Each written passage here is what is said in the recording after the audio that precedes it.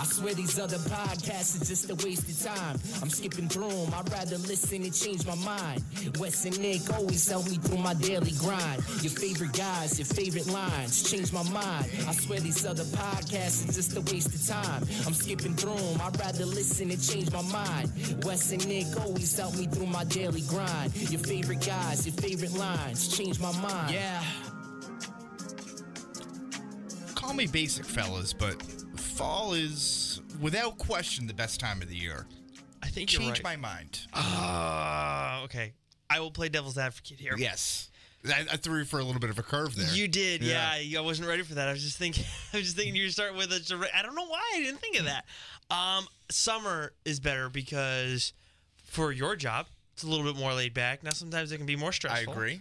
But it's more laid back, and then you can go and try and dig in deeper on whether leagues you have going on, Cape League, whatever. I don't like that we're talking, because I feel like I've said those exact words to you like earlier this year.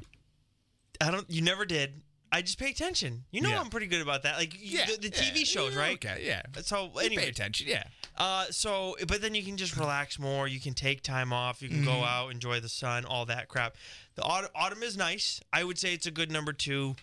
I mean, I like winter. Christmas time is fun too, and Christmas time there's a lot of ice fun. skating and all this stuff. But yeah, there's no better time to drink a cup of coffee, like hot or cold, than in the fall. It's true. Perfect clothing weather. I can just be in a pullover and jeans, and that's fine, or like a hoodie and shorts. This is true.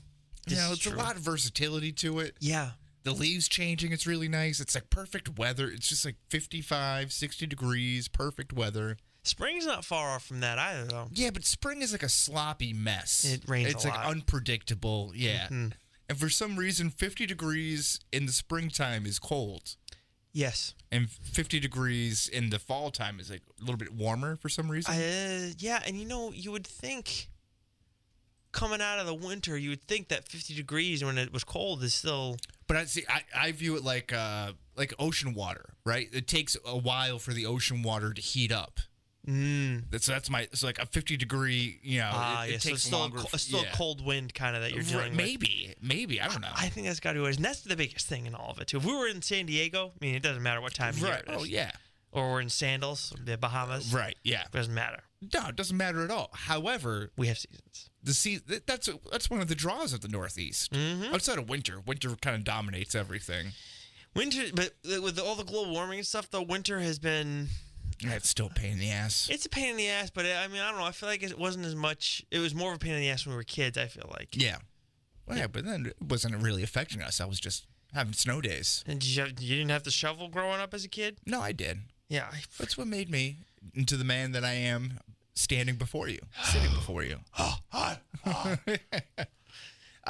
Episode 39, Change My Mind podcast. Wesley Sykes. Across the table from me is the cousin to my Uncle Fester, Nick Fryer. You know what? I don't hate that one. It's not bad, right? I think I'm going to take Addams that one. Family in theaters now. That's right. And of course, we know him as our resident guy in the chair. Yes. But to many others, I mean, this is a man of many titles. Yes. Tim Weisberg, paranormal researcher, will be picking his brain. That's an untapped resource, as we said last week. For sure. Actually. Oh, whoops! I haven't. Wow.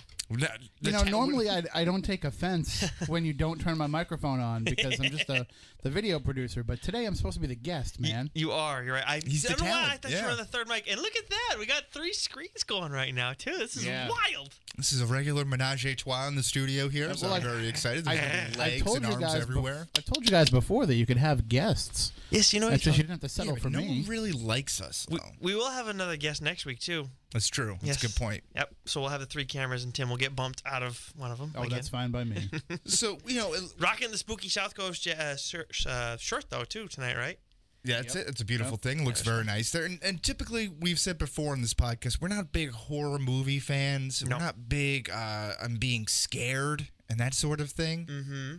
But this, I think, is a nice happy medium. As we're coming around to Halloween, All Hallows Eve, we have the paranormal extraordinaire, Tim Weisberg, in here to talk all things ghosts, ghouls, aliens, big feet, Bigfoot, Big Fi. What? Feet.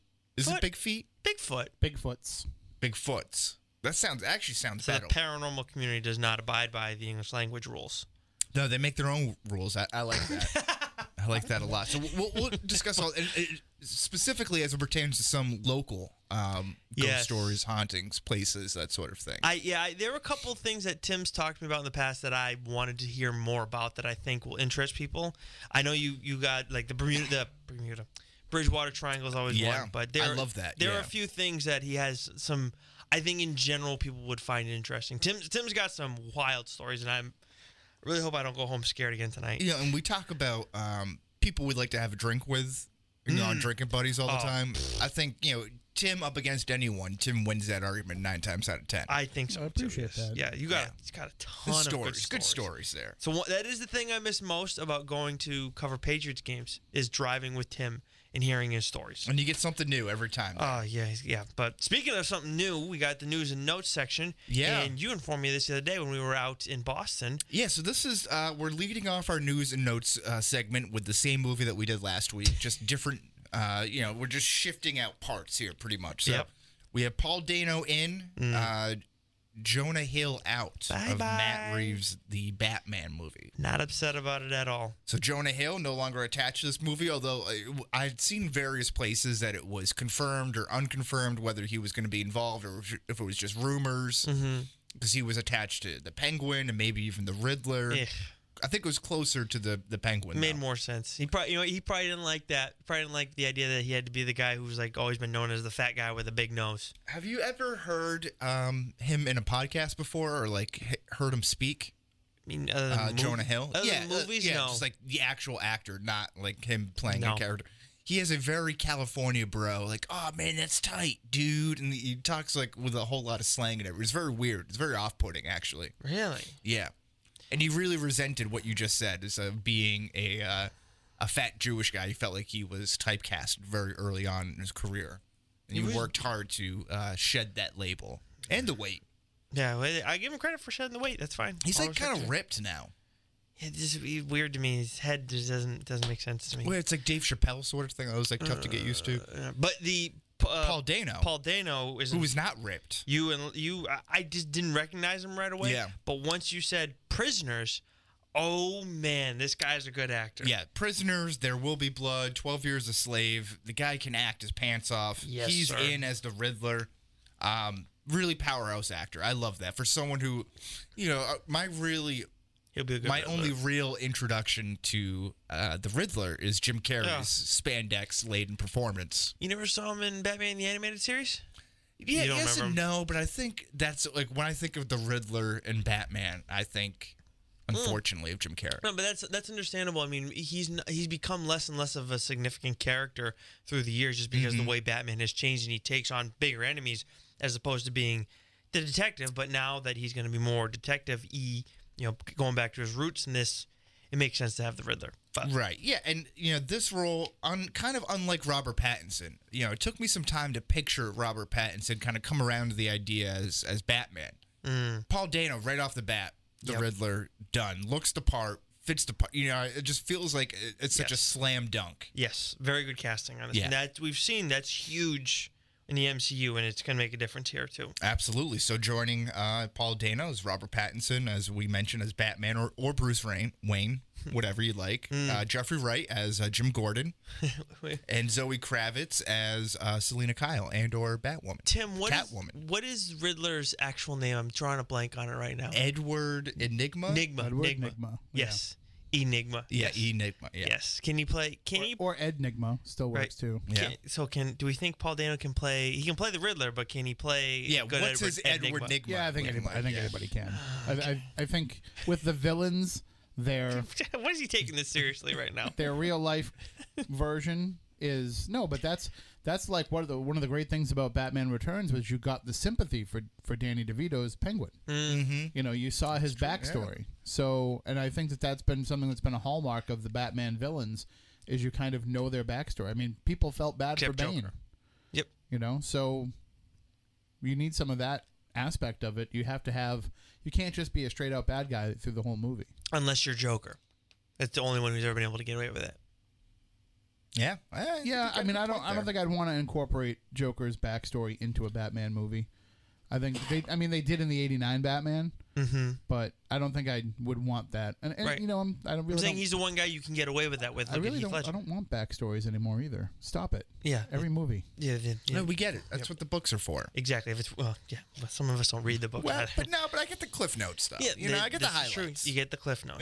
Yeah. Anyway, and if you're going to see those kind of movies, generally speaking, you already have an idea, like you said. Right. Cliff Notes. Yeah. Okay. Yeah. Exactly. Silicon Valley season 6 trailer came out. That new season, the final season of Silicon Valley, starts this weekend, You October watched 27th at 10 p.m. on HBO. Yes, I do. I've seen every episode. Really? Yeah, very funny. And you watch it, Tim? I do. Okay. I've never watched an episode of it in my life. Have you heard of it? You give me a of course. perplexed look. Yeah. I just didn't. I thought you had said you watched it, and I couldn't remember for sure if you had or not. Oh no, I'm a big fan. So the only problem is it's like the same storyline now. Even from this trailer that came out for season 6, it's like, the gang screws up and they have to write the internet and kind of face their flaws, all while possibly getting $1 billion offer for someone to buy their company. But they may be a little bit shady, and they spend the whole season trying to figure it out. And then ultimately they say, you know what, we're going to invest in ourselves. And that's pretty much how it goes. But it's like, I love the group. The whole cast is great. Even without T.J. Miller? Yeah, T.J. Miller. He was pretty ancillary anyway. Yeah, but I thought he was kind of like a big heat check type of guy. Like he'd come in and just like really take over a scene right away, and then it kind of softened up a little later as the seasons progressed. You had just more Guilfoyle. His loss means more Guilfoyle, which is perfect. And who's the Asian guy?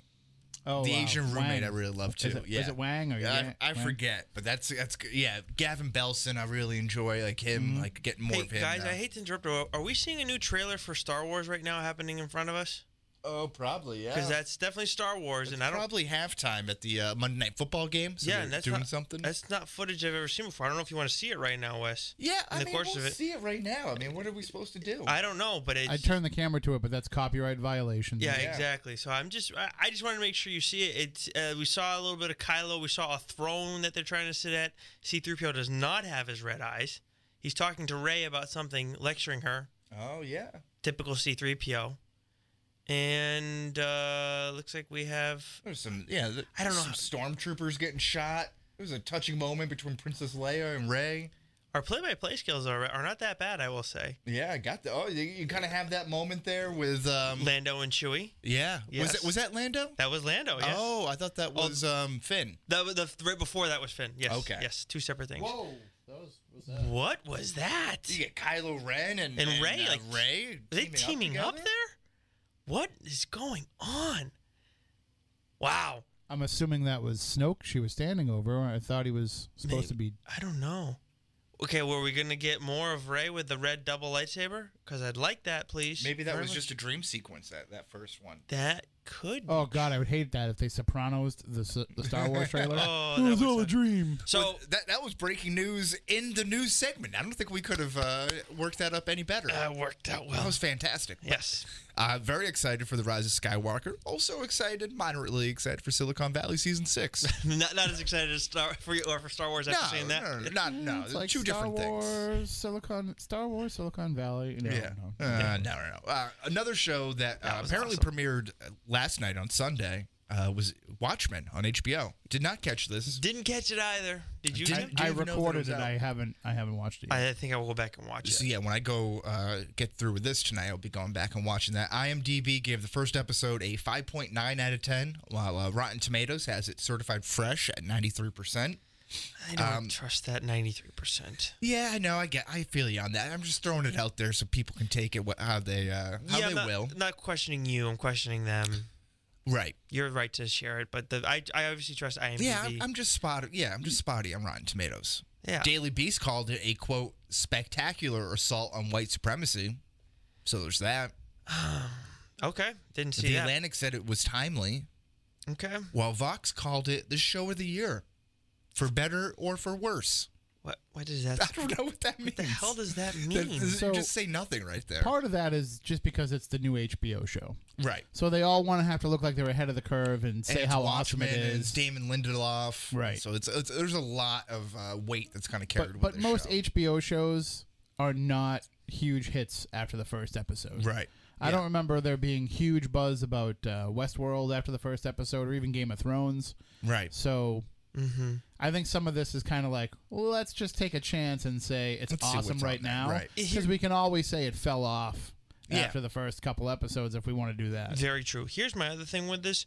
When I see that, and this is why one of the reasons why Rotten Tomatoes sucks. When I go and look at a movie, when I look at reviews, if you're going to be really critical and in depth, and you're going to give me a rating, I want you to take into account like the quality of everything, not just the timeliness of it. Yes, that's important, but I think when I see the 93% and then below it your note of spectacular assault on white supremacy, I mean this show would probably have been a 78 if it wasn't for that.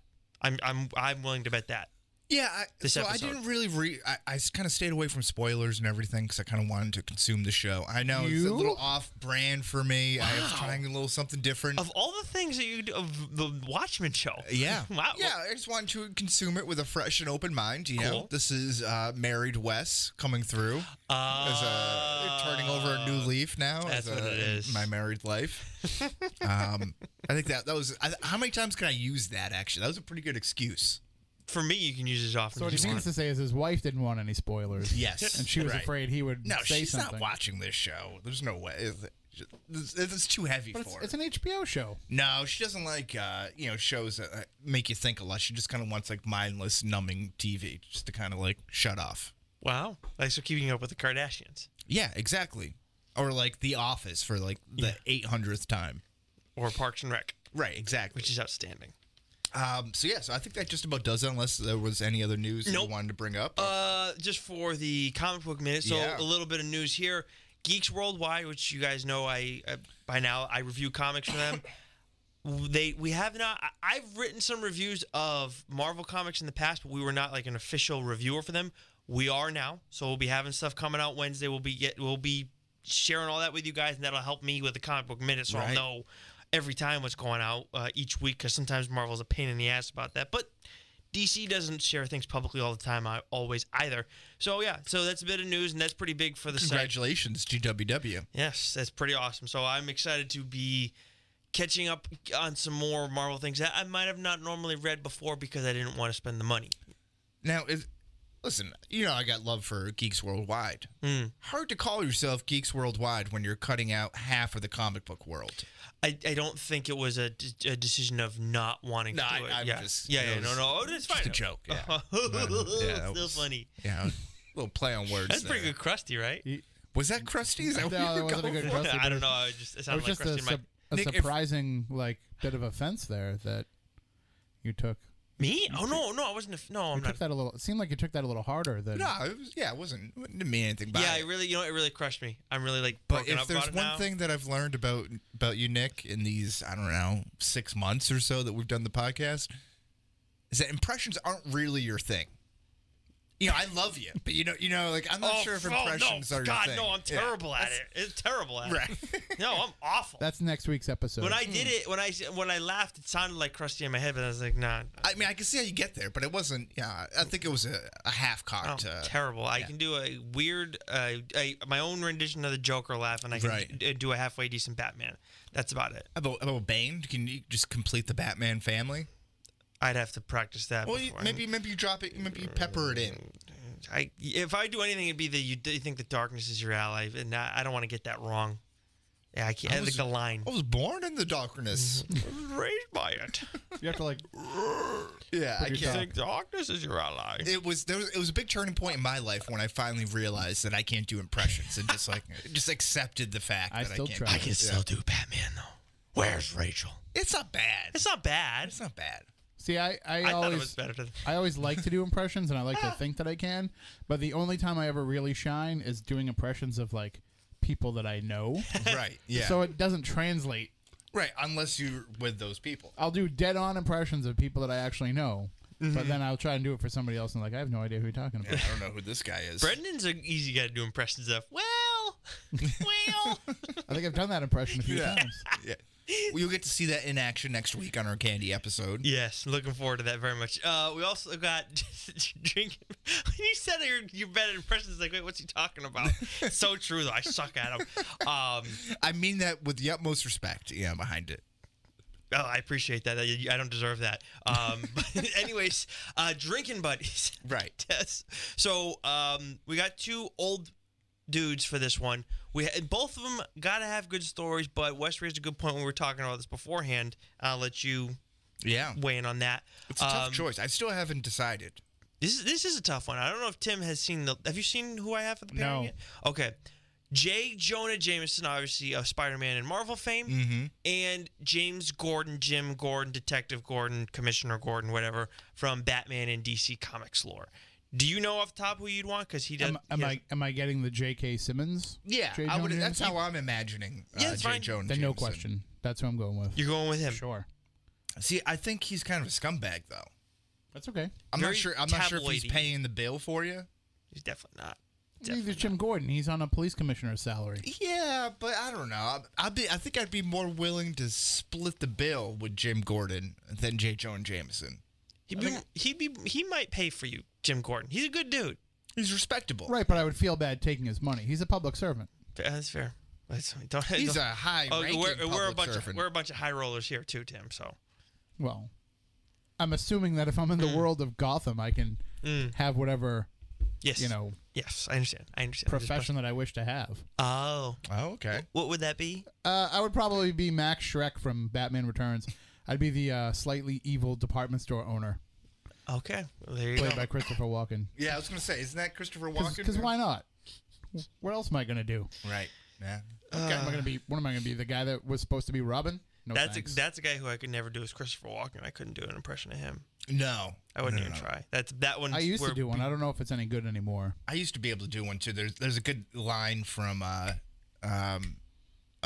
Joe Dirt where he's like talking to a fire extinguisher. He's like, no, you're talking to my guy all wrong here. You say that to him one more time, I'm gonna stab you in the face with a soldering iron. You know? He was great in that movie. But he said, whoa, you're talking to my guy all wrong here. That's perfect. But anyway, it's not an impression. I can just like repeat the line. It's a funny line. But, you yeah. know. I think you were not going trying with James to Gordon. You were not trying to do the impression there, were you? No, you know, whatever. If it was, it comes out the same if I was trying or Fair not. enough. You know, it But doesn't you're matter. going with James. Yeah, going with James Gordon, blue collar guy. You know, respect the police. Maybe I'd buy him a drink. I'd feel more comfortable buying him a drink than J. Jonah Jameson. They're gonna take advantage of you. I feel like J. Jonah Jameson, kind of a prick. Yeah. Oh, definitely. I'm not sure if I just want to hang around that. Yeah, like hear like all those smug stories and just assume that he's full of shit all the time. There are definitely gonna be stories I'm not gonna buy with him. Right. I don't know how many Gordon is gonna tell me, but if you can get a few out of him, it'll be worth your time. He's a good dude, and I just, you talk about paying and stuff like that. This is the one instance where maybe neither of them are gonna pay for you, Right. but Jameson will take advantage of it too. Better Worse than friend to anybody. have, though. How about that? The police commissioner or the publisher of a major tabloid. Oh wow, That's a tough one. that is a tough one. That's Now, a really good again, question. if we're going off of what we would be doing, and if I was a high-profile celebrity type, high-ranking person in Gotham, I may want the tabloid publisher in my back pocket. You may want that. I think there's a very good chance you want that. But it's just a regular blue-collar guy getting a get-out-of-jail-free card from That Jim probably was- Gordon. You know, that's pretty good. if you're blue collar and you grew up in Gotham, you're probably troubled. Right. I would say that's yeah. But is Jim Gordon of unimpeachable integrity? Oh, because if he was, then he wouldn't be giving you the get-out-of-jail-free Right. card. That's true. Well, it's not like I'm going to go out and commit murder. It's like maybe Yeah, I it's got like- stopped with having a few too many drinks or something like that. You know what I mean? Or, The texting while driving. Yeah, that's a good point. I remember watching the Batman Begins and thinking that Jim Gordon was going to be corrupt. Really? Just because it was Gary Oldman. Like, I usually He's a expect great actor. I expect the worst from Gary Oldman, Right. usually. I can never tell Gary Oldman. I feel like he just puts on one of the Mission Impossible masks every time. Like I can He's never amazing. tell it's He's him. amazing like that. He's him outstanding. and Daniel Day-Lewis Yeah. are both amazing Yeah. in that way. Because he's Sirius Black, and then he was. He was Sirius Black. Oh wow, I didn't even know that. See? Yeah. Again. Gary Oldman is Sirius Black. wild. Yeah. So Isn't he wild. the villain on Air Force One? Gary Oldman? Might be. Might have been. I don't remember. He was a villain in a lot of 90s movies. Yeah, I thought so. I'm trying to pull it up right now. Air Force. Yeah, that's. It's been a long time since I've seen that movie. Was Gary Oldman also in like the remake of the Planet of the Apes? Could have been. Is he? I think so. I think he was in the last one. I didn't know that one either. The last one with Dawn of the Planet of the Apes, or I'm just drawing a blank. Mark Let's see. Wahlberg one. no? Harrison. No. Yeah, No. Gary Oldman, Air Force One. Thank you very much. Wow. that's Make it 2 for 2. Give me Planet of the Apes on here. Dawn of the Planet of the Apes. Yeah, So you're talking the new Planet of the Apes, not the the Tim Burton newest, one. the last one The of the newest series, okay. Have they been? War of the Planet. None of them have Apes. actually been Planet of the Apes yet, though, right? He is in it. Yes, There's- Rise of the Planet of the Apes. Dawn of the Planet of the Apes. I'm looking Dawn. at right now. But you went 3 for 3. That's it. Look Give at it to me, baby. you. Well played. Thank you for listening. Tune in next week. We'll be right back. No, Right now, Gary Oldman's changing the locks on his doors. yeah, that's right. I believe you also had a ham and cheese sandwich for lunch today. I think it's time. Oh, sorry. No, I think you took the words, Yep. please. I think it's time for us to finally hear a little bit about what Tim does with all his paranormal investigating and research and everything. And I know I don't like the idea of us doing this at night because you know how he tells a story and it will scare the crap out of me. Well, and if we're going to be talking about the Bridgewater Triangle, I believe we brought this up on the program before. You have to drive home through parts of it, I believe. Do I? I go to Fall River. We're all in the Bridgewater Triangle right now. Are at we? least by the way I define it. Some of the definitions of the Bridgewater Triangle are a little different than mine. Okay. Some of them have it being a much tighter triangle and a little bit further north of here, but no, this whole area is part of the triangle, and it just keeps expanding. It's alive. It's breathing. What? It grows. The more that we pay attention to it, the more it reaches out its tentacles. So, Can it I love that. shrink too, or no? well, I think we're past that point where it could.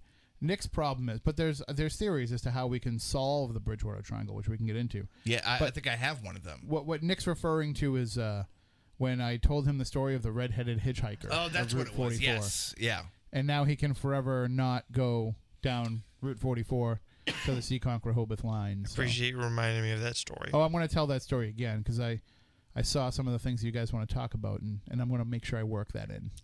Oh, nice. So, for those who may not know, Freaking awful. like I said, this is a he terrible is not idea. he is not just our resident guy in the chair, which he is fantastic at. Tim is the creator and host and executive producer of Spooky South Coast, the fantastic T-shirt he's wearing. He's worked on. Now, I took this off a website, so correct me if I'm wrong here on any of these. You've worked on various TV shows: Haunted Towns, Ghost Adventures.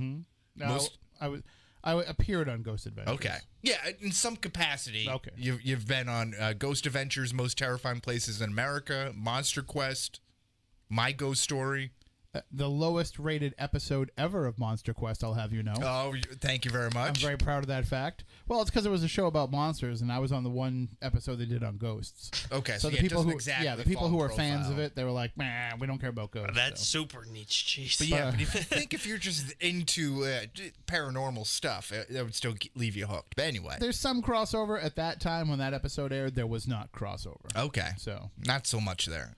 Conversations with a Serial Killer. Sounds great. yeah, Ghost that was Asylums? strange. Ghost Stalkers. Mm-hmm.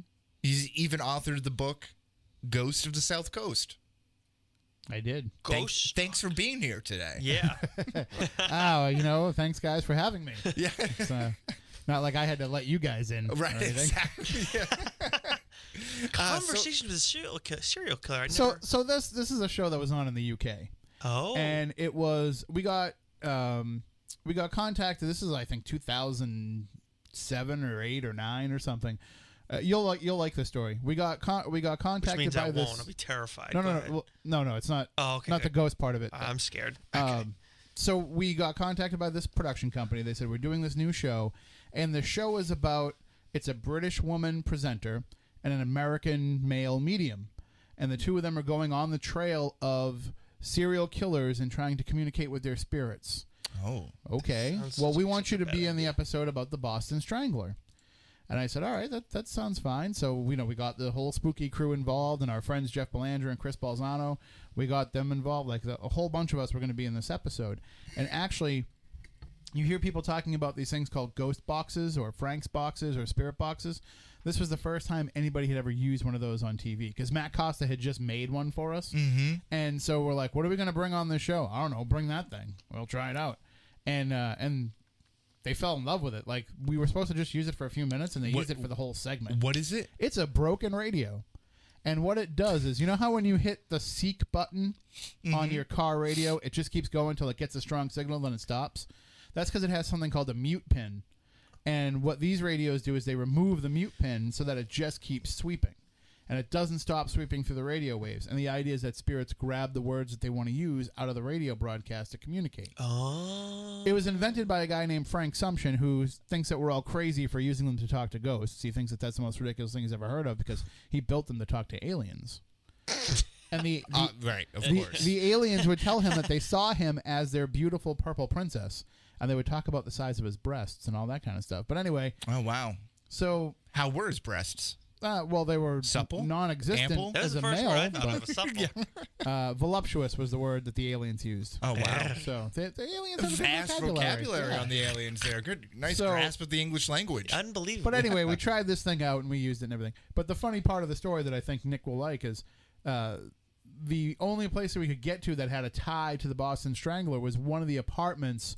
I don't remember if it's where one of his victims lived or where he killed one of his victims. But either way, it was now a BU, like, kind of like a dorm, I'll get out. like upperclassmen housing. And it's, right by Fenway. Oh, no kidding. So we go I to... probably park near it then all the time. Well, we go to film this damn thing right at the same time that there's a Red Sox game. No. And so we're going, there's a falafel place across the street. So we're all running across the street to get some food because we're starving. And, you thought if you're doing a TV production, they'd bring some catering, but they didn't. No. So we're all of us are running back and forth from the house to the falafel place to get our food, and then to go back and film, and then go wait to see if our food's ready. And the sound guy, who was from England, he goes to come back from the falafel place over to the apartment, and he gets hit by an SUV. What? This SUV just like nails him as he's trying to cross the street, and he's okay. Like, we pick him up, and he's all right. We dust him off. Guy gets out of the thing, and he goes, "What are you doing?" And the guy's like, "Oh, very sorry. I was crossing the street here." He goes, "Get out of the goddamn road! I'm trying to get to the Sox game." It's so on brand. And I was like, "Sorry, but that's what every masshole driver is like." Yeah. Yeah. Trying to get to the Sox game, yes. Speaking of mass holes, Yeah. I want to hear about your Bridgewater Triangle questions. Well, yes, before we do that, I Bridgewater. think we'll get into some local things later. Okay. Let's talk generics before we get into specifics here, right? Okay. So what do you say to... Well, how long have you been doing paranormal research? Well, we started the show in 2006. We started doing research for it, putting it together in 2005, but we went on the air in 2006, and we weren't going to be paranormal investigators. Matt Costa and I were just going to sit in here and talk to investigators and learn from them. And we brought in our friend Matt Moniz. He was a guy that we knew, but we didn't really know that he had done this stuff. And he volunteered to help us out. And once we brought him in, he made us go out and investigate. So I think I started doing my first investigations, I want to say maybe April of 2006.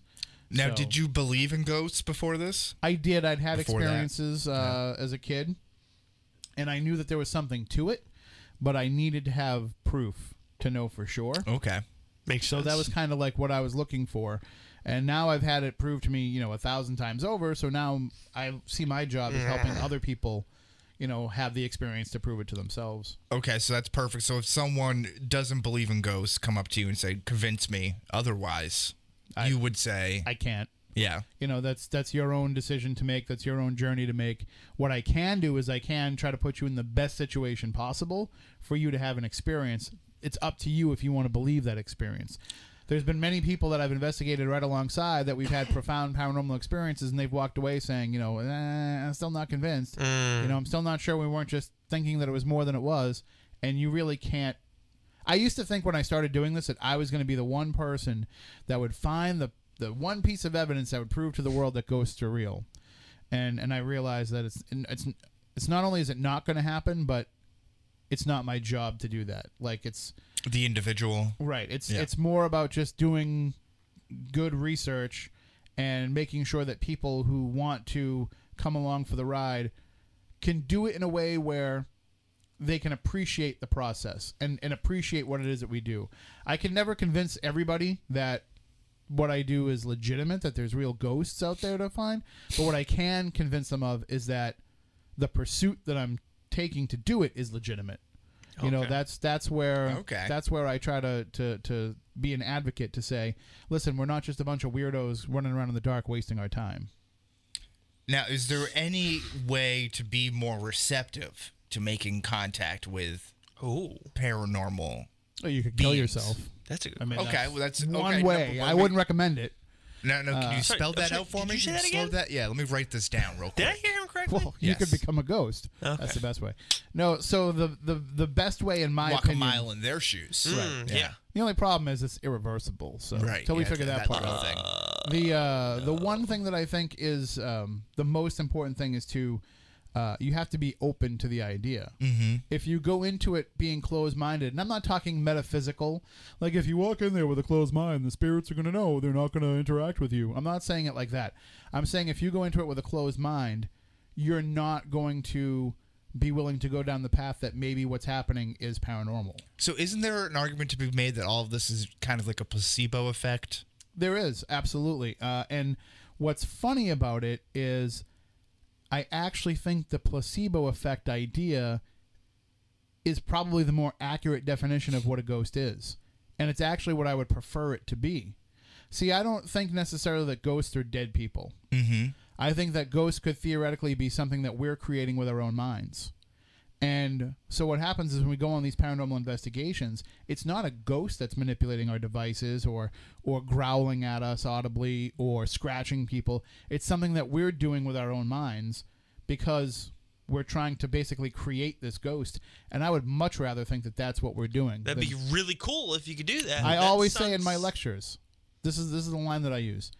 That's some Jedi mind trick stuff there. Yeah. Yeah. And I would If much you rather only use 5% of your brain or whatever it is, I mean, Right. I think it could be conceivable. Yeah, I would see much that. rather think that I can stand right here and I can make that TV remote come to my hand without having to get up than to think that my dead grandmother watches me while I'm taking a shower. Yes.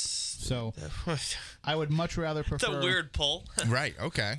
It usually gets a good laugh in Yeah. the lectures. So, on that note, then, why are there ghosts? What's their purpose then? In that regard, if we're looking at it from that definition, it's just something that we're doing with our minds. So it's not. There is no real why. It's just a matter of what and figuring out how. So when you I've heard of stories of ghosts that are haunting houses or whatever, Unfinished business, or they've been murdered there, or and they're like traumatic pulling events. pranks even. So like in those instances where they're like, I don't know, a painting's upside down or something like that. And I'm just using that as an example.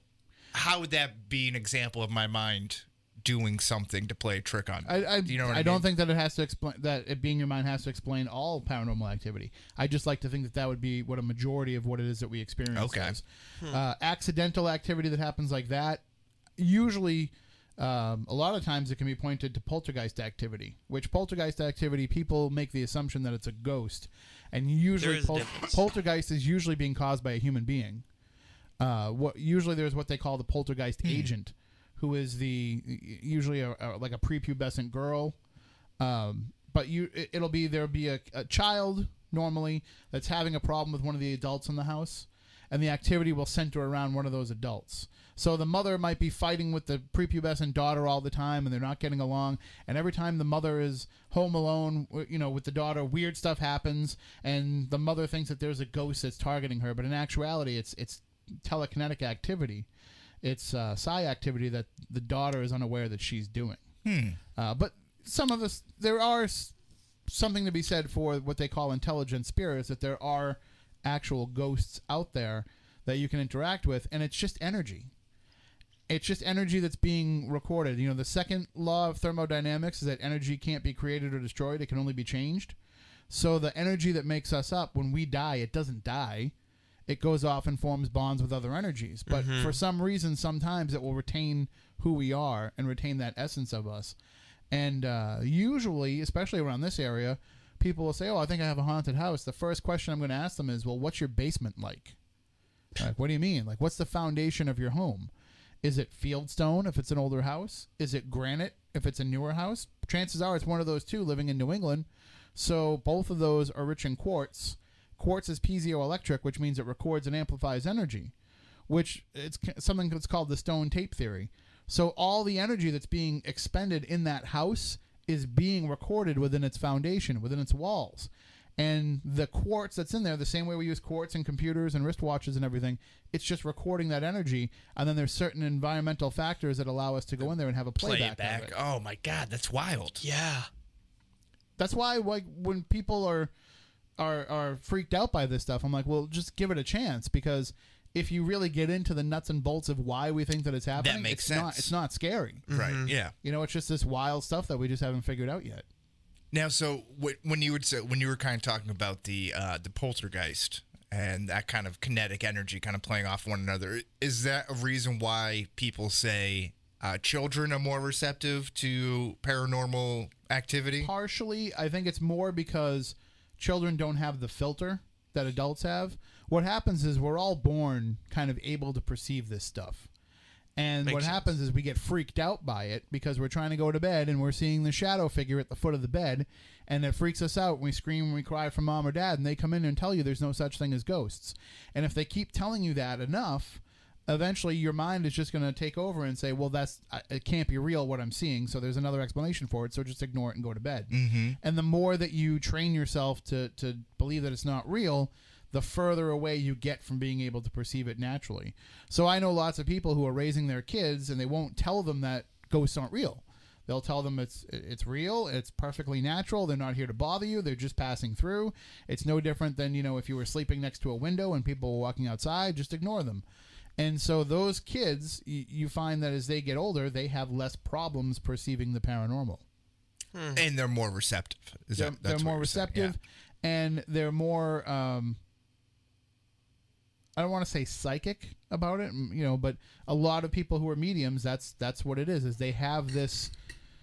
I think everybody has the ability to communicate with ghosts or whatever ghosts may be, but we get that block built up that if you can remove that block, or if you have such a powerful connection to it, that block can't be built up, that wall can't be built up high enough, then you can keep utilizing that again and again. And like I always say, I'm psychic as a brick. But now I've had to change that and say I'm psychic as a sponge, because I've realized that as I go to more and more of these places, I can feel when there's something around.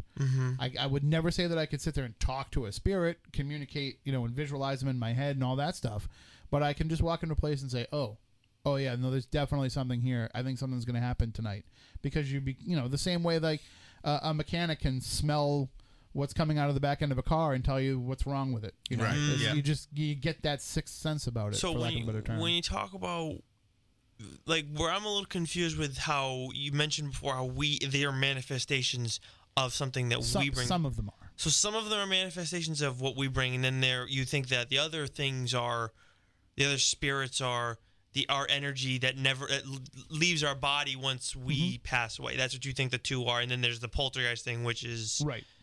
kind of more along the lines of the first thing. Right. So it's all energy no matter what. Okay. It's just some of it is energy that we are manipulating. Have you tried to figure out how people can manipulate the energy? Because Yes. that would be something pretty So outstanding. in the 1970s, there was a group called the Toronto Society for Psychical Research, and they did this experiment that they called the Philip experiment. And what they did is they got a cross-section of society. They got like a housewife, a teacher, a lawyer, a doctor. They put them all into a room, and they said, we're going to create a character that never existed. And they named him Philip, and he was a 15th century English nobleman, and he was in love with a woman he couldn't have, and he killed himself and all this stuff. They created this whole backstory for this character that never existed. And then they conducted a series of seances in which they communicated with Philip. And they were actually getting verified answers to the questions they were asking based on the history that they had How were they using like a Ouija board or Ouija board? They used automatic writing, dowsing rods, all these different. The technology was a little bit different in the 70s for what we used for ghost hunting then, but they used all the tools that they had available to them and communicated with this spirit. So some of it could be, was it their subconscious, like manipulating the Ouija board? Was it their subconscious manipulating the automatic? Was it all this stuff, them wanting to communicate with this thing that they had concocted? Created, yeah. Or was it more the fact that everybody focusing their consciousness on the creation of this had gone there and created it? There have been a number of mass consciousness experiments supposedly that have worked.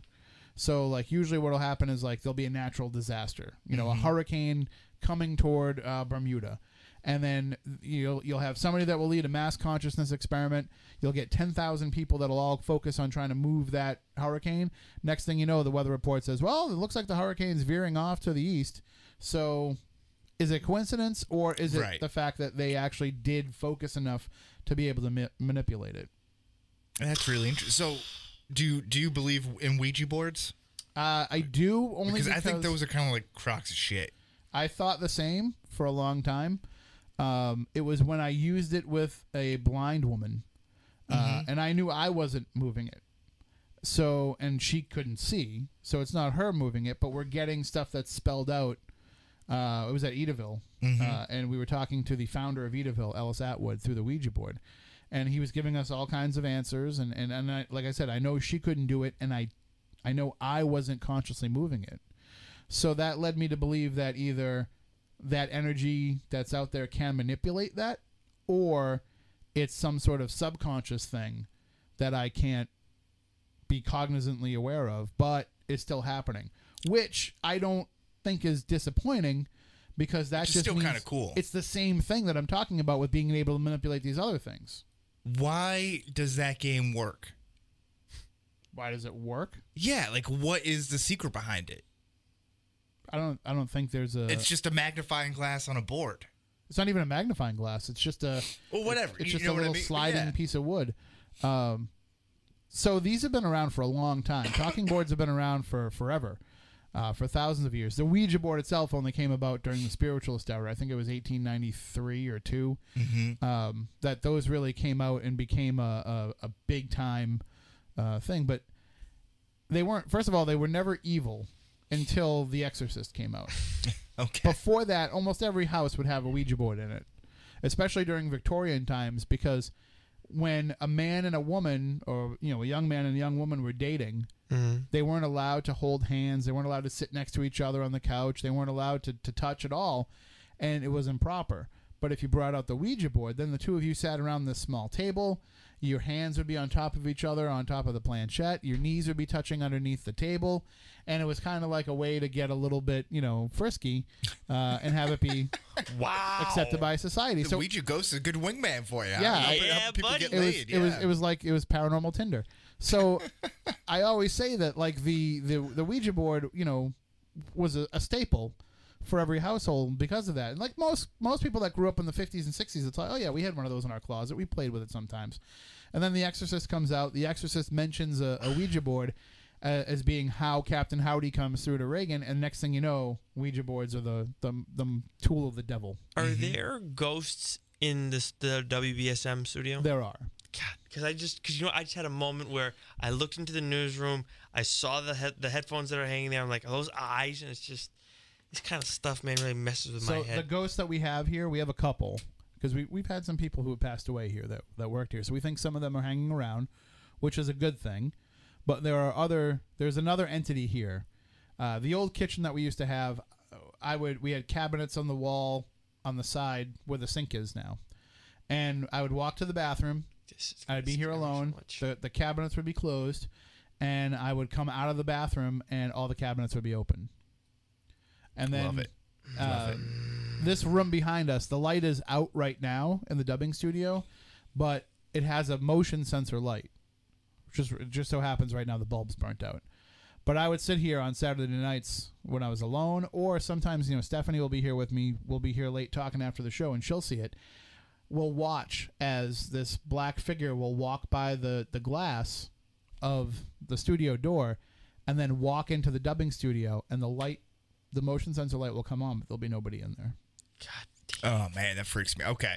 Yeah. So this is why how do we know we're in the presence of ghosts? So there's why did I ask this question, man? It's so stupid. there's some ways to detect it. Sleeping with the lights on But tonight. basically, we have to make a lot of leaps in logic. So is it like the temperature gets cold, So- you get goosebumps, right? hair And on your there's neck? there's a reason for that, and it's kind of a pseudoscientific explanation for all of it. So again, we have to kind of assume that we know what a ghost is, and that a ghost is some sort of manipulation of energy. So if that's the case, then what happens is when a ghost is manifesting, you have what's called an endothermic reaction. So it's drawing in the energy of the atmosphere to be able to manifest. It doesn't have enough energy to make itself visible or to knock over this camera or to make a sound or whatever. So it draws in the energy of the atmosphere. So as it draws in that energy, it's drawing in that heat energy, which creates a cold spot. Mm-hmm. And as that energy is being drawn in and being consolidated into one area, it causes the electromagnetic field to spike. So you're getting the cold spot that's being drawn in. That's going to give you goosebumps. You're getting the electromagnetic field going up around you. That's going to make the hair on the back of your neck stand up. That's going to give you a creepy feeling. It's going to make you feel like you're being touched or apprehensive or whatever. Mm-hmm. Then the ghost will manifest. It will do whatever it does. Then you'll have what's called the endothermic is where it's bringing it in. Exothermic is where it releases that energy, and then you'll feel the temperature go back to normal. The EMF will drop down. So what we do is when we're trying to determine if there is a spirit present, we have, people say, what's the best piece of ghost hunting equipment that you have? None of it. None of it actually detects ghosts. It's all stuff that's used for other purposes that we're applying to this theory. Mm-hmm. So we'll have thermometers that will measure the atmospheric temperature. We will have EMF detectors that will measure the electromagnetic field. So we're looking for these fluctuations and manipulations combined with other experiences to say we think that that's the spirit manifesting.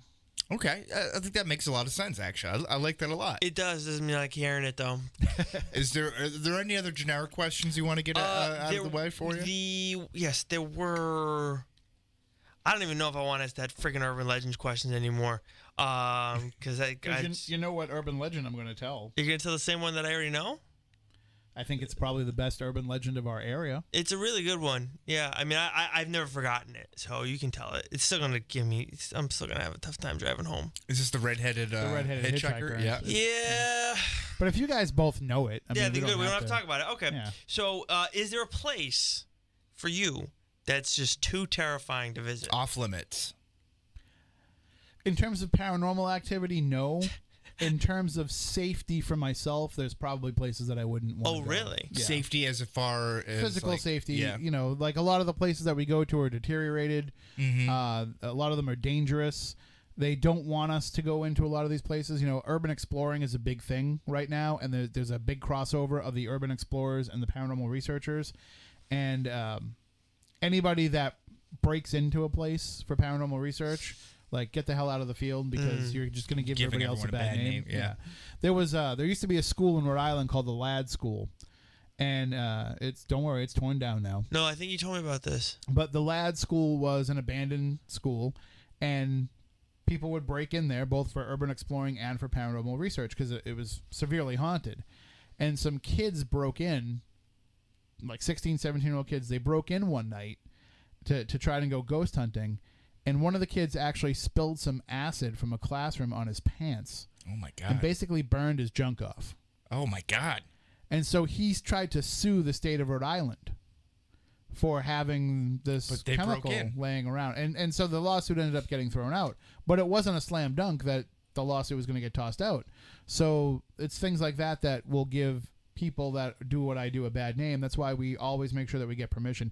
There's a cemetery a few miles from here in Mattapoisett called the Ellis Bowl Cemetery. It's on Wolf Island Road in Mattapoisett. I know exactly what you're talking about, actually. And you'll see it all over the internet in that Only in Your State website. Mm-hmm. Like they love to talk about this most haunted road in Massachusetts.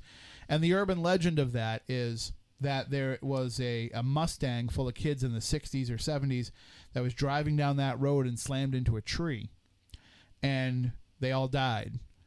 And that if you drive down that road, and if you stop in front of the cemetery by the tree, Oh, goddamn. and just leave your car there and turn your car off, you'll see headlights coming up behind you, and the car won't slow down.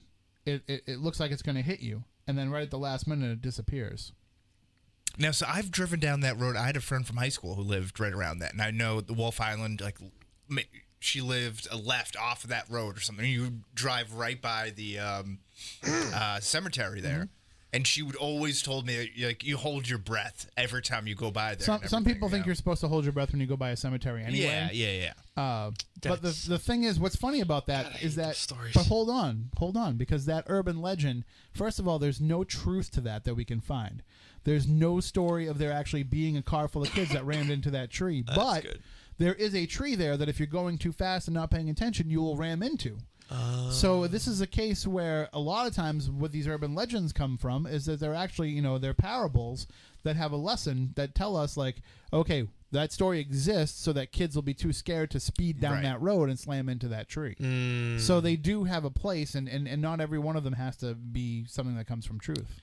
Now, why are places like old hospitals or quote-unquote insane asylums or cemetery, why are certain places more paranormal hotbeds than others? Because of the energy that's expended in them. We talked about the stone tape theory earlier. A lot of those places have those right factors to record and amplify that energy, but also the energy that's expended in those places is so great. It's what's called the psychological imprint. If you've ever walked into a room after two people have been arguing and nobody's saying anything, but you can feel the tension in the air, that's a psychological imprint. And normally that will go away after a few minutes, but some of these places, those imprints are so strong, they stick around forever. So you're going to have places that are basically stained by the things that have happened inside of them. And what's funny is, hospitals, people associate hospitals with death, and they think that there's going to be a lot of death and terrible moments that have happened in them. But there's also been a lot of positive things. There's been births. Yep. There's been people who have been healed, people who have, maybe undergone miraculous healings. So there's a lot of good energy that can be in a lot of these buildings, too. The problem is, I think the negative is the low-hanging fruit. Always with everything. Yeah. So the negative, and it's just easy, and it appeals to our baser nature. We're savage by nature. We're not enlightened beings. And the blame and shame media of 2018, 2019, just can't go. Yeah. Top happy spot. Yeah. So the idea is that when you go to a place, you're usually looking for the worst possible thing that's happened there than the best thing. And so that's kind of what just feeds into people as they go through. Sure. it. Okay. All right. Nick, any last licks here? Nah, I think we should go to the specific sites that we wanted to ask him about. The Lizzie Borden house, Fall River. Mm-hmm. Obviously, you have to be very familiar with it, right? I'm sure you've done some work with the Fall River house. Probably about 24 investigations there over the years. Okay. What makes this so memorable, historical? Well, I mean, do we need to give people a breakdown of the Lizzie Borden story? Well, I think just putting it out there, she allegedly murdered her father and her stepmother with an axe, if I'm not mistaken. Somebody did it. Yeah. And most likely she was acquitted. Not definfinitely proven. Yeah. Lizzie, That's the thing. Fall River's, forever. I remember in Fall River Dreams reading, it was, who wrote that book? It was Bill Reynolds. Bill Reynolds, yeah. So Bill Reynolds wrote that book, and it was about Chris Herron and all that stuff. And forever, Fall River was most known for her, and then it became him. But it's like, that's... And now Jazel Correa is going to overshadow... Oh, my God. That's a great point. Yeah, jeez. But the idea with the Lizzie Borden murders, she was the only person that was ever brought to trial for it. She was acquitted, I think, after a 13-day trial. The idea of there being hauntings there, I think part of it might go to what I was talking about how we create our own ghosts. Right, because people have said they've heard Abby and Andrew Borden. Yes. Some people claim to hear Lizzie, but did she die in the house? She did not. I have captured her voice, and what we believe is her voice in the house. We actually have an EVP that our friend Luann Jolly of Whaling City Ghost captured with us, where we're just talking in a room, and you hear a female voice in the background say, "But I'm a good daughter," with like a Victorian accent to it. But wow, it's really creepy. I'll play you some of these later, Nick, if you want. No. I can play you when it called me. There's a reason he's it called asking me more an questions. asshole. It told me to go F myself. Really? Yeah. But anyway, so the idea is after first of all, the Borden murders weren't the only murders that happened on that property. Oh, okay. They weren't the first. And originally, we'll talk about this like with the Bridgewater Triangle, but originally that area was all part of the Freetown State Forest. Right. And the Native Americans would not go to that area, which is funny because you would think right by the river, that would be a prime hunting area, fishing, Right. whatever. The natives would not venture into that area because they felt like it was dark and it was cursed and then they couldn't go into that area. Fall River was. Yes. Which We'll explains try. a lot. Yeah. We'll try. It's Make it here. That's the new. Yeah, right, exactly. A lot of people don't realize this either, but Fall River actually had a different name for a while. It went by the name of Troy for a long time, and Really? then they really? went back to Fall River. Yeah, Troy would So- have been so much cooler. that's why like you'll hear people say like Troy City this, Troy City that. That's why, because Fall River was Troy for a while.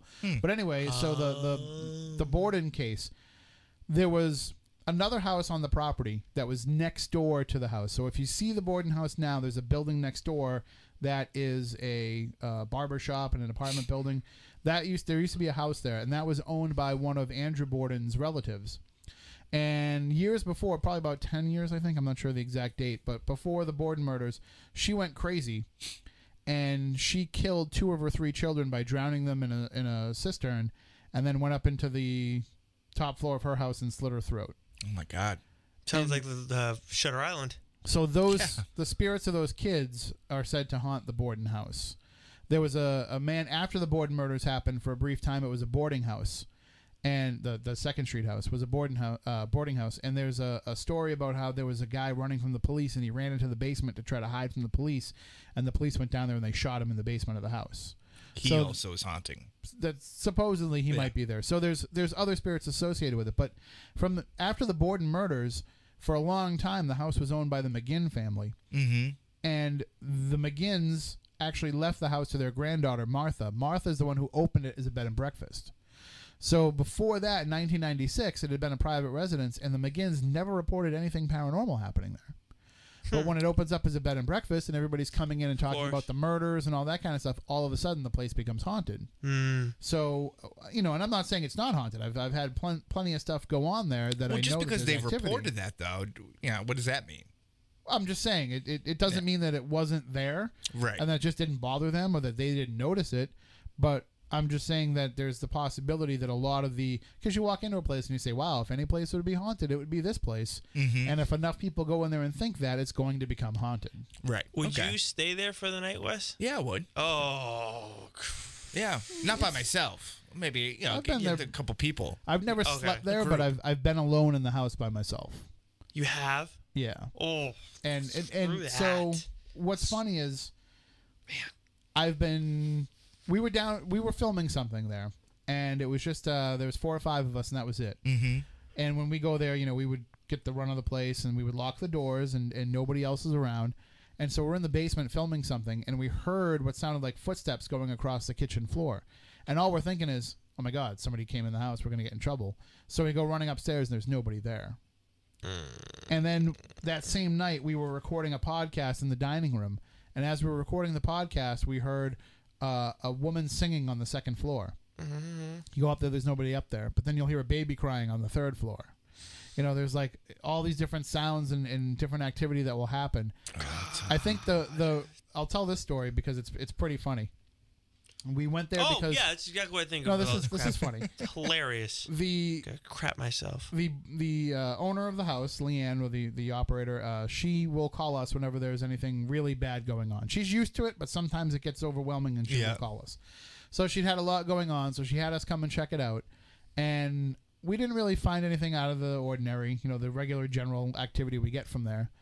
And at the end of the night, she would have us lock the door because she would be up in the barn. There's an apartment and an office over the gift shop where whoever's the caretaker for the night will stay.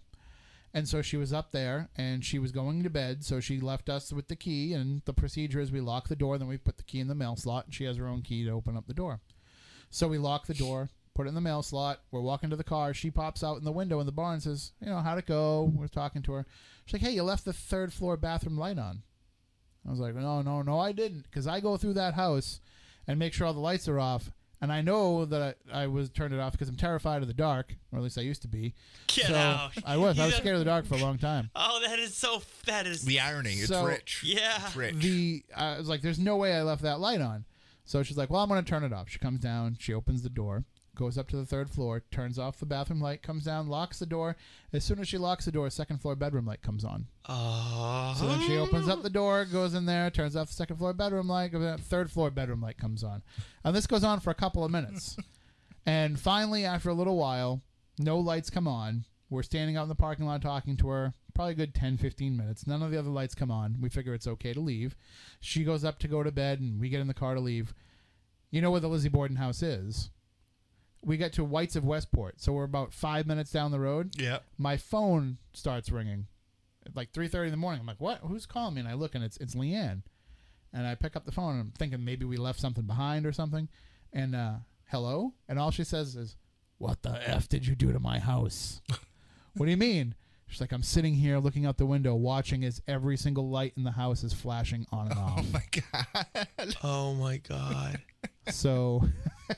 Oh, that's Oh, not that's great. funny. It's not a funny It is funny. story. That's so a very not. funny story. Oh my God, that's terrible. Why would anybody why would she want to do that? Why would she want to put herself in? Oh my God, man, this.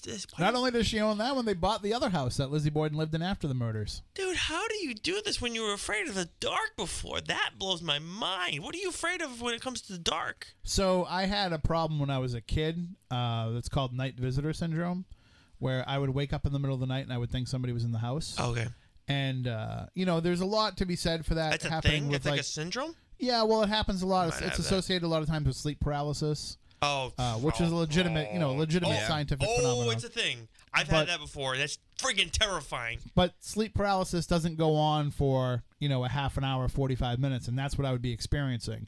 I would just have this overwhelming sense that somebody was in the house, and it would go on, and Moniz thinks that it's because I was abducted by aliens or something as a kid. There was a few weird things that happened to me when I was a kid. I won't go into them now, but Okay. there's the possibility, in his eyes that's what that was. I just think that it's just something that freaked me out. Maybe. So the dark freaked me out, and I didn't like being in the dark. And it was doing paranormal research that actually Helped you changed my overcome mind it. about that. Now you can stick me in a basement of a house alone, and I still get a little bit freaked out and apprehensive about it, but I don't run. Gotcha. So let's switch locations. Staying in Massachusetts, the Bridgewater Triangle, the aforementioned Bridgewater Triangle. Mm-hmm. Now, my understanding, it was, as you mentioned, parcel of land that was already considered to be cursed by natives anyway. Mm-hmm. But there was a Native American curse that was put on the area after a specific wampum belt was taken and not returned during the King Philip's War. There's a lot of theories about how the Bridgewater Triangle came to be. My theory is that it's always been that there's just what John Keel, who was a researcher of all things weird, he called these window areas. Mm-hmm. And he's actually the guy that wrote the Mothman prophecies, if you're familiar with that Yeah, movie. sure. Or anything. So he called them window areas, and I think the Bridgewater Triangle is one of those window areas. So it's always had this stuff happening. The Native Americans knew it. The Native Americans knew that the Freetown State Forest and the Hockomock Swamp, that these were places that were like the power cells for this negative area, so they didn't go in those places. But what happened was the term Bridgewater Triangle originally was coined in the late 1970s by Lauren Coleman, who is a very noted cryptozoologist. He runs the International Cryptozoology Museum in Maine, a lot of Bigfoot reports, a lot of Dover. He investigated the Dover Demon. But what happened was he coined that term in his research and then wrote about it in his 1983 book, Mysterious America. At the time, the Bermuda Triangle was very popular. Mm-hmm. So he thought Bridgewater Triangle sounded good. And he made the vertices East Bridgewater, West Bridgewater, and Bridgewater proper. He said those were the 3 points of the triangle. What happened is over the years... I was going to say, now I'm reading a 17-town, 200-square-mile area in southeastern Massachusetts. That's kind of the more modern definition. Aaron Cadieux and Manny Familari put out a documentary. Mm-hmm. Great documentary. You can catch it on Amazon Prime.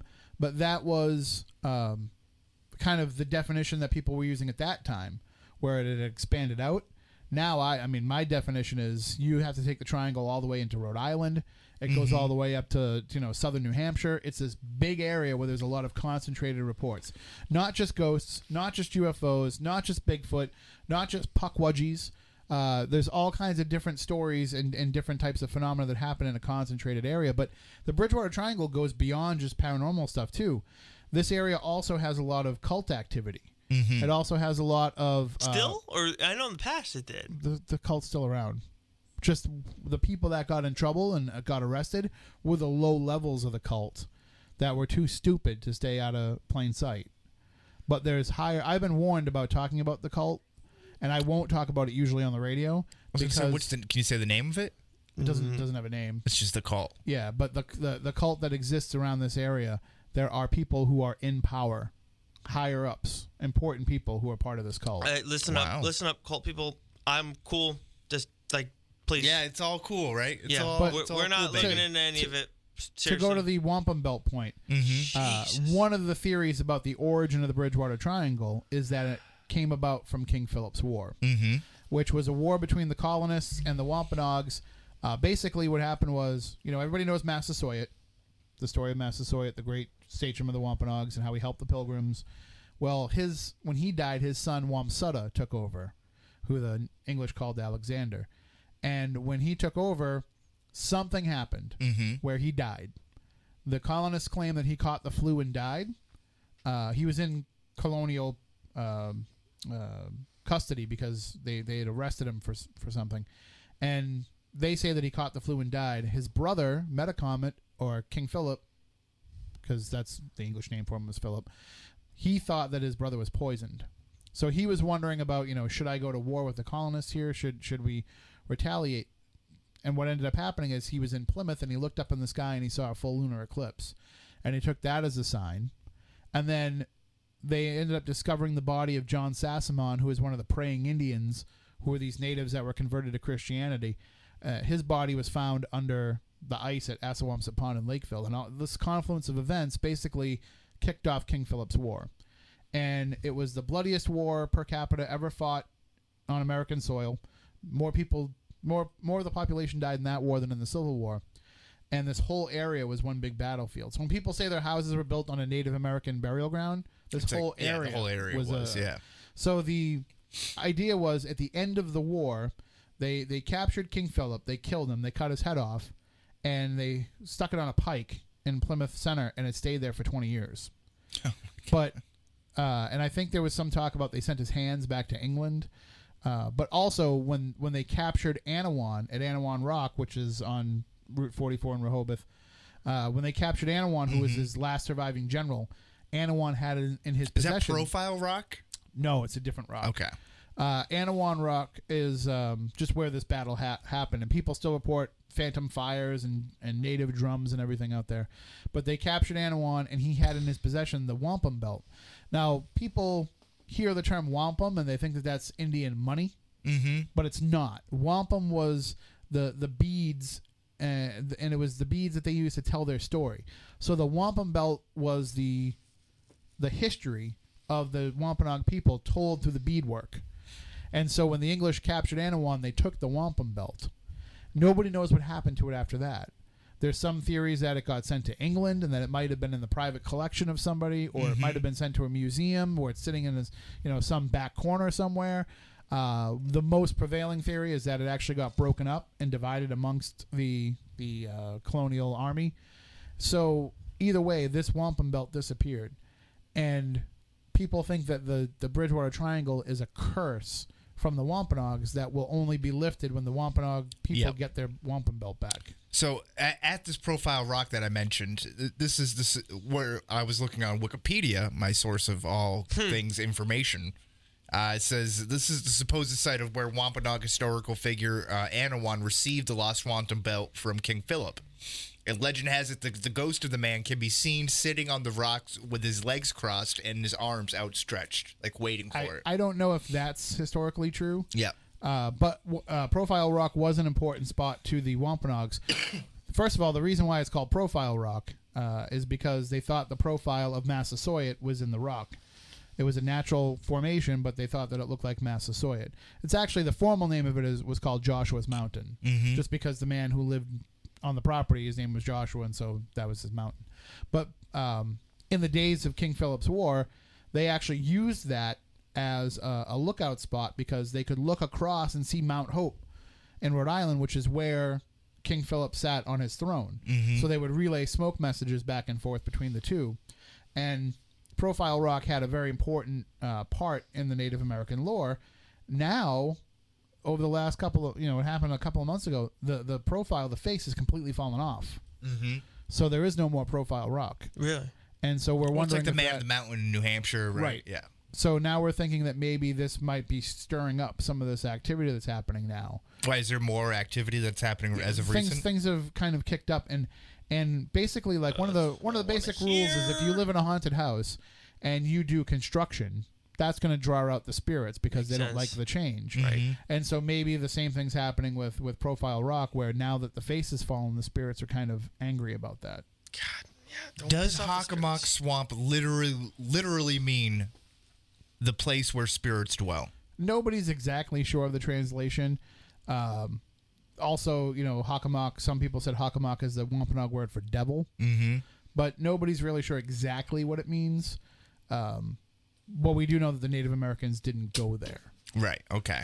And I'm interested to see what happens when they build the South Coast Rail with the electric route, because that's supposed to go right through the Hockomock Swamp. Like, people are going to be, like, commuting home from Boston and look out the window and like, oh, look, Bigfoot. Right. Yeah.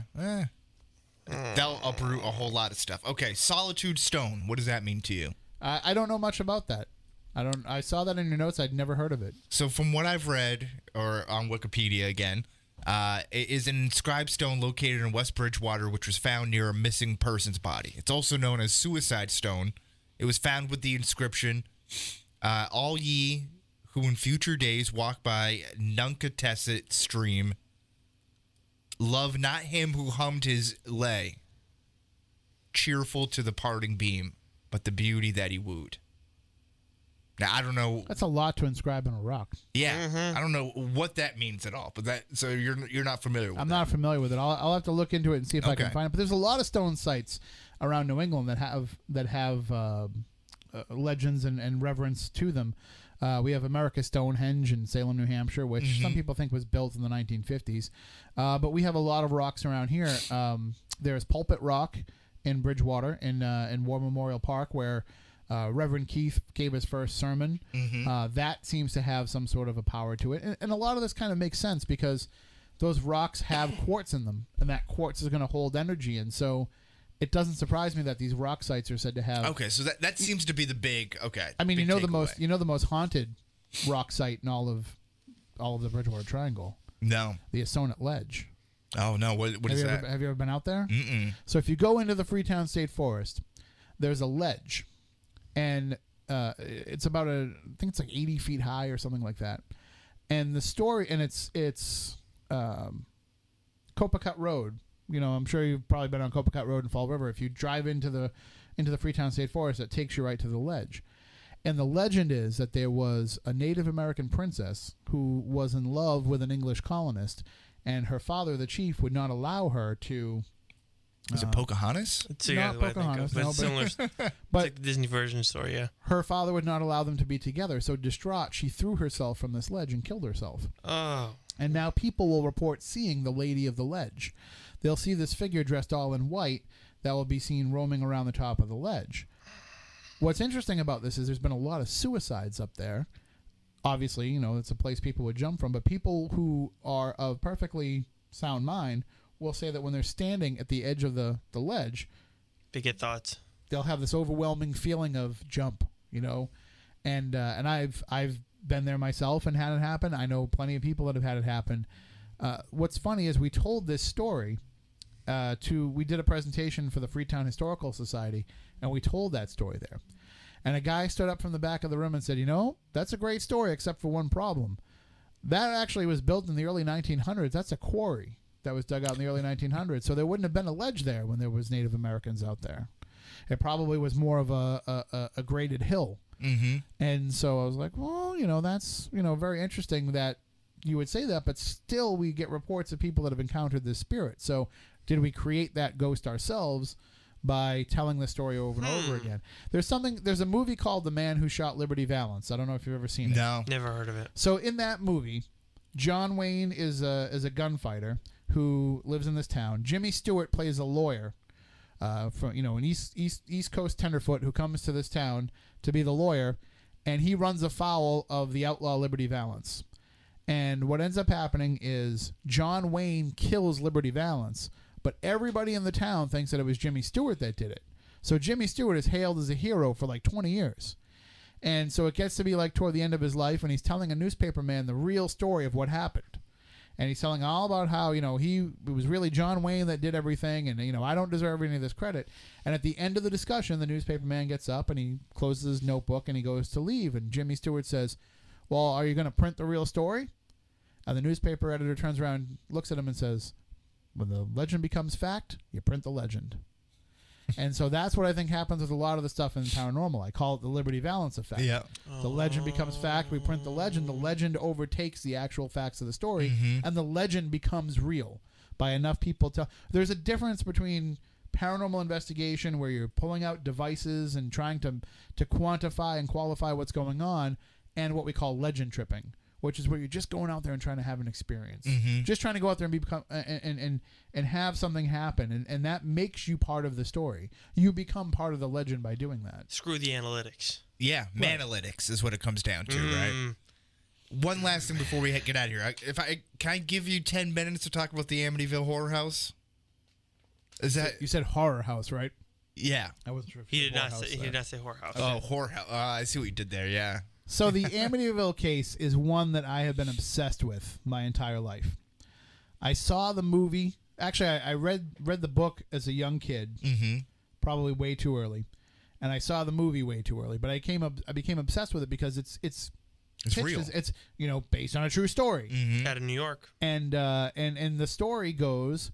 Well, first of all, there's a real murder that happened and is associated with it. Ronald DeFeo Jr. shot and killed 6 members of his family on 112 Ocean Avenue, which was a large Dutch colonial house in Amityville, Long Island. He was convicted of a murder around a year later, 1975. In December of 75, the Lutz family moved in, and after 28 days of living there, left, claiming to have been terrorized by paranormal phenomena while living there. So the Lutz family, it was George and Kathy, and Kathy's 3 children from her previous marriage, and their dog. And they all moved into that house. Now, if you've ever seen the house, like online, or seen like real photos of it, it's a nice house. It's a nice house. Dutch colonial. It's a good house. They got it for $80,000. Yeah. And they shouldn't have had to pay such a low thing, but when something like that happens, Who else is going to buy the house? Right. Yeah. So they were like, we don't care. Like, this is our dream house. We have to buy it. And then what's funny about this is in reading this story, like, I was a kid that moved around a lot. And so every time I moved into a house, I had to worry about, is there going to be something here? Right.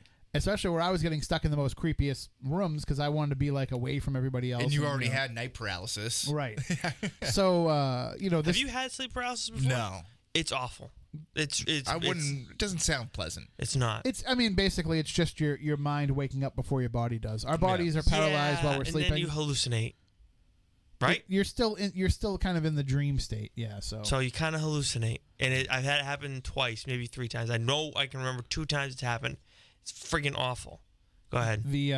So I got obsessed with this case, and I read the book numerous times, watched the movie tons of times, and it, for some reason, it just resonated with me. Well, when we started doing Spooky South Coast, I had the opportunity to start interviewing people associated with the case. So I started off talking to Alexandra Holzer, who is the daughter of Hans Holzer, who was the first real American ghost hunter, and he was one of the people that investigated the Amityville house. So she would talk to me about her dad's work in that. And then Ryan Katzenbach, who made a documentary about the Amityville case. And then as I got deeper and deeper, I would talk to people more associated with it. Laura DiDidio, who was the newspaper reporter who covered the Amityville hauntings for the newspaper. I had the chance to interview her. And then I got to interview one of the Lutz children, Christopher Lutz, the youngest. And I actually become friends with him, and we've hung out at paranormal conferences and stuff. And he's a perfectly normal, great guy, except when he starts talking about this stuff, like, it gets really weird. How so? It's almost like he becomes possessed by something. Mm-hmm. His brother Danny, I've talked to Danny, but he won't come on the show. I've never talked to the sister, Missy. Then the really weird part happened because there's a psychic named Jackie Barrett. And Jackie is a friend of my friend Chris Balzano, and so I became friends with Jackie through her. And Jackie is drawn to the darker stuff. Mm-hmm. Her mother was a very powerful medium working in New Orleans. So Jackie has been drawn toward the negative things.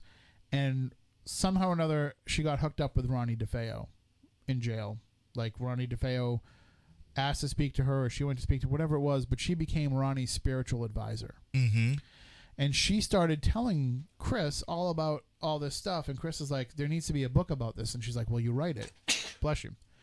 And Chris said, no, I don't think that I want to write that. But my friend Tim would love to because he's obsessed with Amityville. And we used to, every time we would say Amityville in the studio, by the way, stuff would go wrong technically. So we think we've avoided that, but just be aware of that. We've said it twice, 3 times now? Yeah, it used to be, we would say, like, don't say the A word. But anyway, so Jackie would go and talk to Ronnie. And I appreciate all the spirits leaving us alone. Thank you. And I offered to write the book, and she said, well, I'll be in touch. And I never heard from her. And then it turns out she wrote it, and she said I had to be the one. Once I started getting into the darker stuff with Ronnie, I couldn't let anybody else surround themselves with this because it's the darkness is going to overtake Consume them. you, yeah. So we had Jackie on the show to promote the book and to talk about it with us. And she's always a trip because she's like total New York. She swears and stuff when she's not supposed to. She's hilarious, but she's just awesome. And she says to me, I have a message for you from Ronnie. And like my heart stopped and like went up into my throat. I was like, Ronnie DeFeo, the Amityville murderer, he knows who I am? He has a message. She's like, oh yeah, he knows who you are. He knows all about you. Oh boy. And I was like, well, what's the message? She said, he wants you to stop looking into this because it knows that you are. It knows that you are. Whatever is there. What is it? Whatever is the darkness in that house. Whatever it is that Ronnie claims overtook him that night. Yeah. You know, at first, he said that he didn't do it. But now he tries to say that there was something in that house that overtook him and caused him to do what he did. And it's that same thing as what supposedly took over George Lutz. And freaked him out. And I always thought it was weird how they lived there for 28 days. Oh, that's convenient. They lived there right up until the first mortgage payment was due. Right. Yeah. Because his business was hemorrhaging money by the time he moved in, Mm-hmm. and he was depressed and weird things were happening just in their family life in general. And so I always thought that it was kind of convenient. But the more that I've talked to Jackie and the more that I've looked into it from this, there are places that can do that to you. There are places that when you go to them, The Shining sort of thing, or not even, but it doesn't even have to be that. Well, there's a new movie around The Shining coming out too. Yeah, the sequel. But there's it could be that you could just have a room in your house that when you sit in it you don't feel right. You could have every time you have to go to visit a relative. It could make you feel sick physically, and you don't know why. Like, there are places that just have these effects on us, and it could be because, the electromagnetic field is higher there, and that gives us physical illness. But there's just something darker about Amityville, and I've always wanted to go and investigate it. Mm-hmm.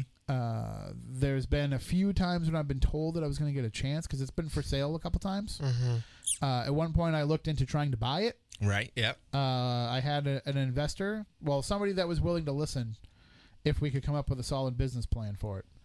And my plan was, let's turn it into a bed and breakfast, a la the Lizzie Borden house. And what I discovered is that they've changed the appearance of the house and the address so that people won't know where it is anymore, but everybody still knows. Right. But the neighbors... Isn't it like an association, owned by an association? Yeah, it's now, like a little neighborhood... it's not owned by the association, but they would buy it before they would let somebody else buy it. Yeah. That would Yeah. try and do anything Profit like what we off want of to it. do. Yeah. Plus, it's not zoned for it, and they won't give it the zoning. Yeah. So it turned into like a dead end thing. But I've always wanted to go and investigate there. And the last person that bought it, we were told it was a famous person associated with the paranormal. That was planning to buy it and use it as a place to do research. And immediately, my first thought is Zach Bagans from Ghost Adventures, because he's the only paranormal investigator that has that kind of money. Like, I know a lot of people in the paranormal world. Right, I know yeah. pretty much almost everybody. Mm-hmm. And I know what they make from television and all that kind of stuff, and the only one that has that kind of money is Zach, because of the deal that he has with the Travel Channel. And he goes out and he buys haunted properties.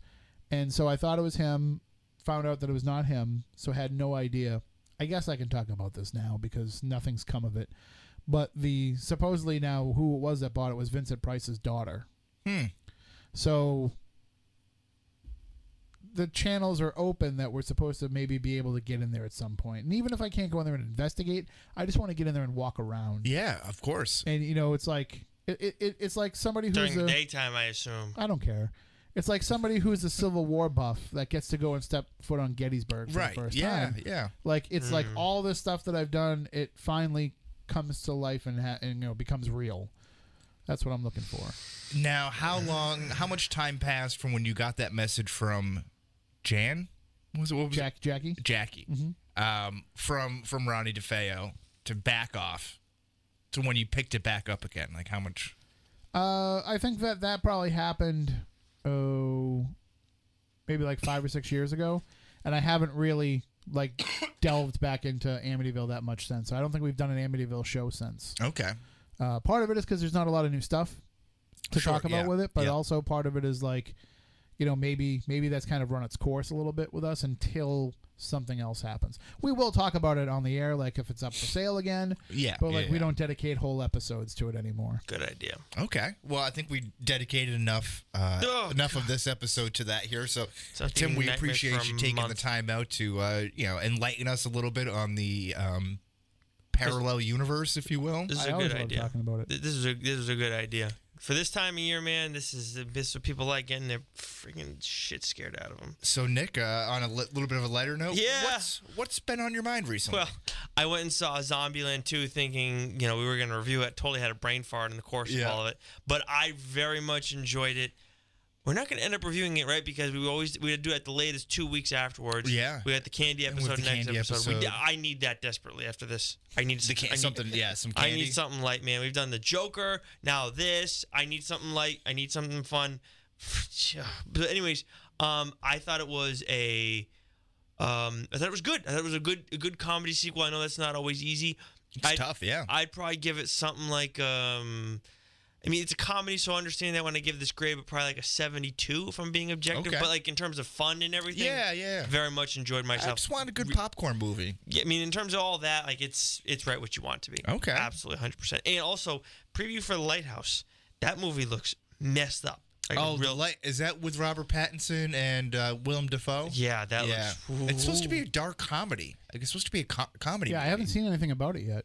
I don't know where the comedy part comes from. It does not look comedic to me at all. I think it's supposed to be like a dark comedy. If it is, and that's amazing. I'm seeing drama thriller right here. Okay, I could have misread that. I don't think. Yeah, I think you might have misread it. It's supposed to be in New England. Yeah, too. Is it super nerdy that I want to see that movie? That's Tesla versus Edison. Oh no, I know that movie. I don't think it's nerdy though. I think that's interesting. Yeah. Yeah, I think that's. I'm fascinated with that. Didn't Tesla like steal everything? No, Edison stole from Tesla. Oh, okay, the other way around. All right. Right. What else has been on? Oops, sorry. I was going to say I have a Ouija board in my car that has Tesla on. Yeah, if you want to play with it after the show. Yep. Yeah. I love it. Let's do it. Let's break it out. You guys can do that. I'm leaving. What else has been on your mind, Wes? Versus Boston. We went out there for a live podcast with a couple. I don't know if we call them friends or whatever, but a couple of our podcasting colleagues that were putting it on.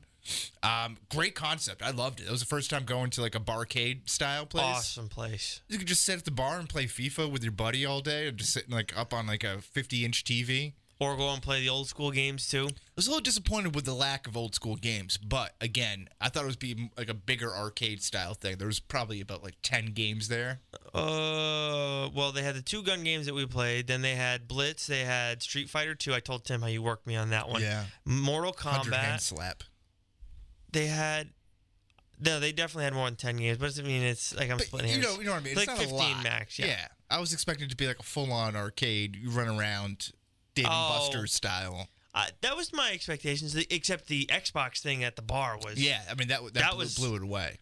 ready for that. You can play Super Smash on there. You can Yep. play Madden. You could play Injustice or Marvel Capcom, like all that good stuff. So love that idea. Outstanding. Big fan of it. Yes, great spot. And next week, we'll be doing another Halloween adjacent themed. So much lighter too. So much more kid friendly, and people who don't like getting freaking scared. Let's talk this out right now. So we're gonna be doing like an auction style.